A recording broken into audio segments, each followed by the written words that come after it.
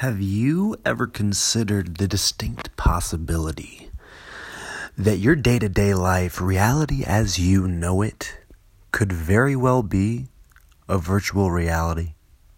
I know what you're thinking. Oh my God, we've heard this a million times before. Or maybe you haven't, and if so, even better. But it's just a fucking game, kid.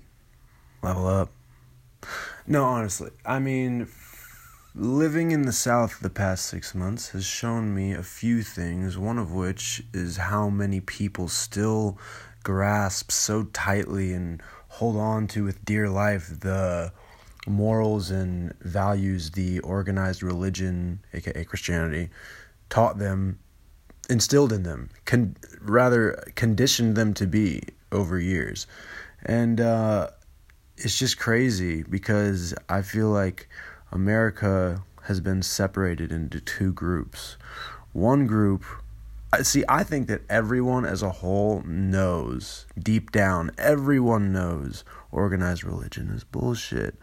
That Bible probably isn't accurate. But half the people are saying, fuck that, this is what I know. I don't want to grow as a person. I don't want to venture into the unknown. I'm grasping onto the holy book and I'm riding it out in church every Sunday, goddammit. America. And the other half is a new dawn of people that are accepting this this new era we're coming into of enlightenment, if you will. And I just think that half the people are accepting it and half the people are fighting it. But really, like, when you think about it,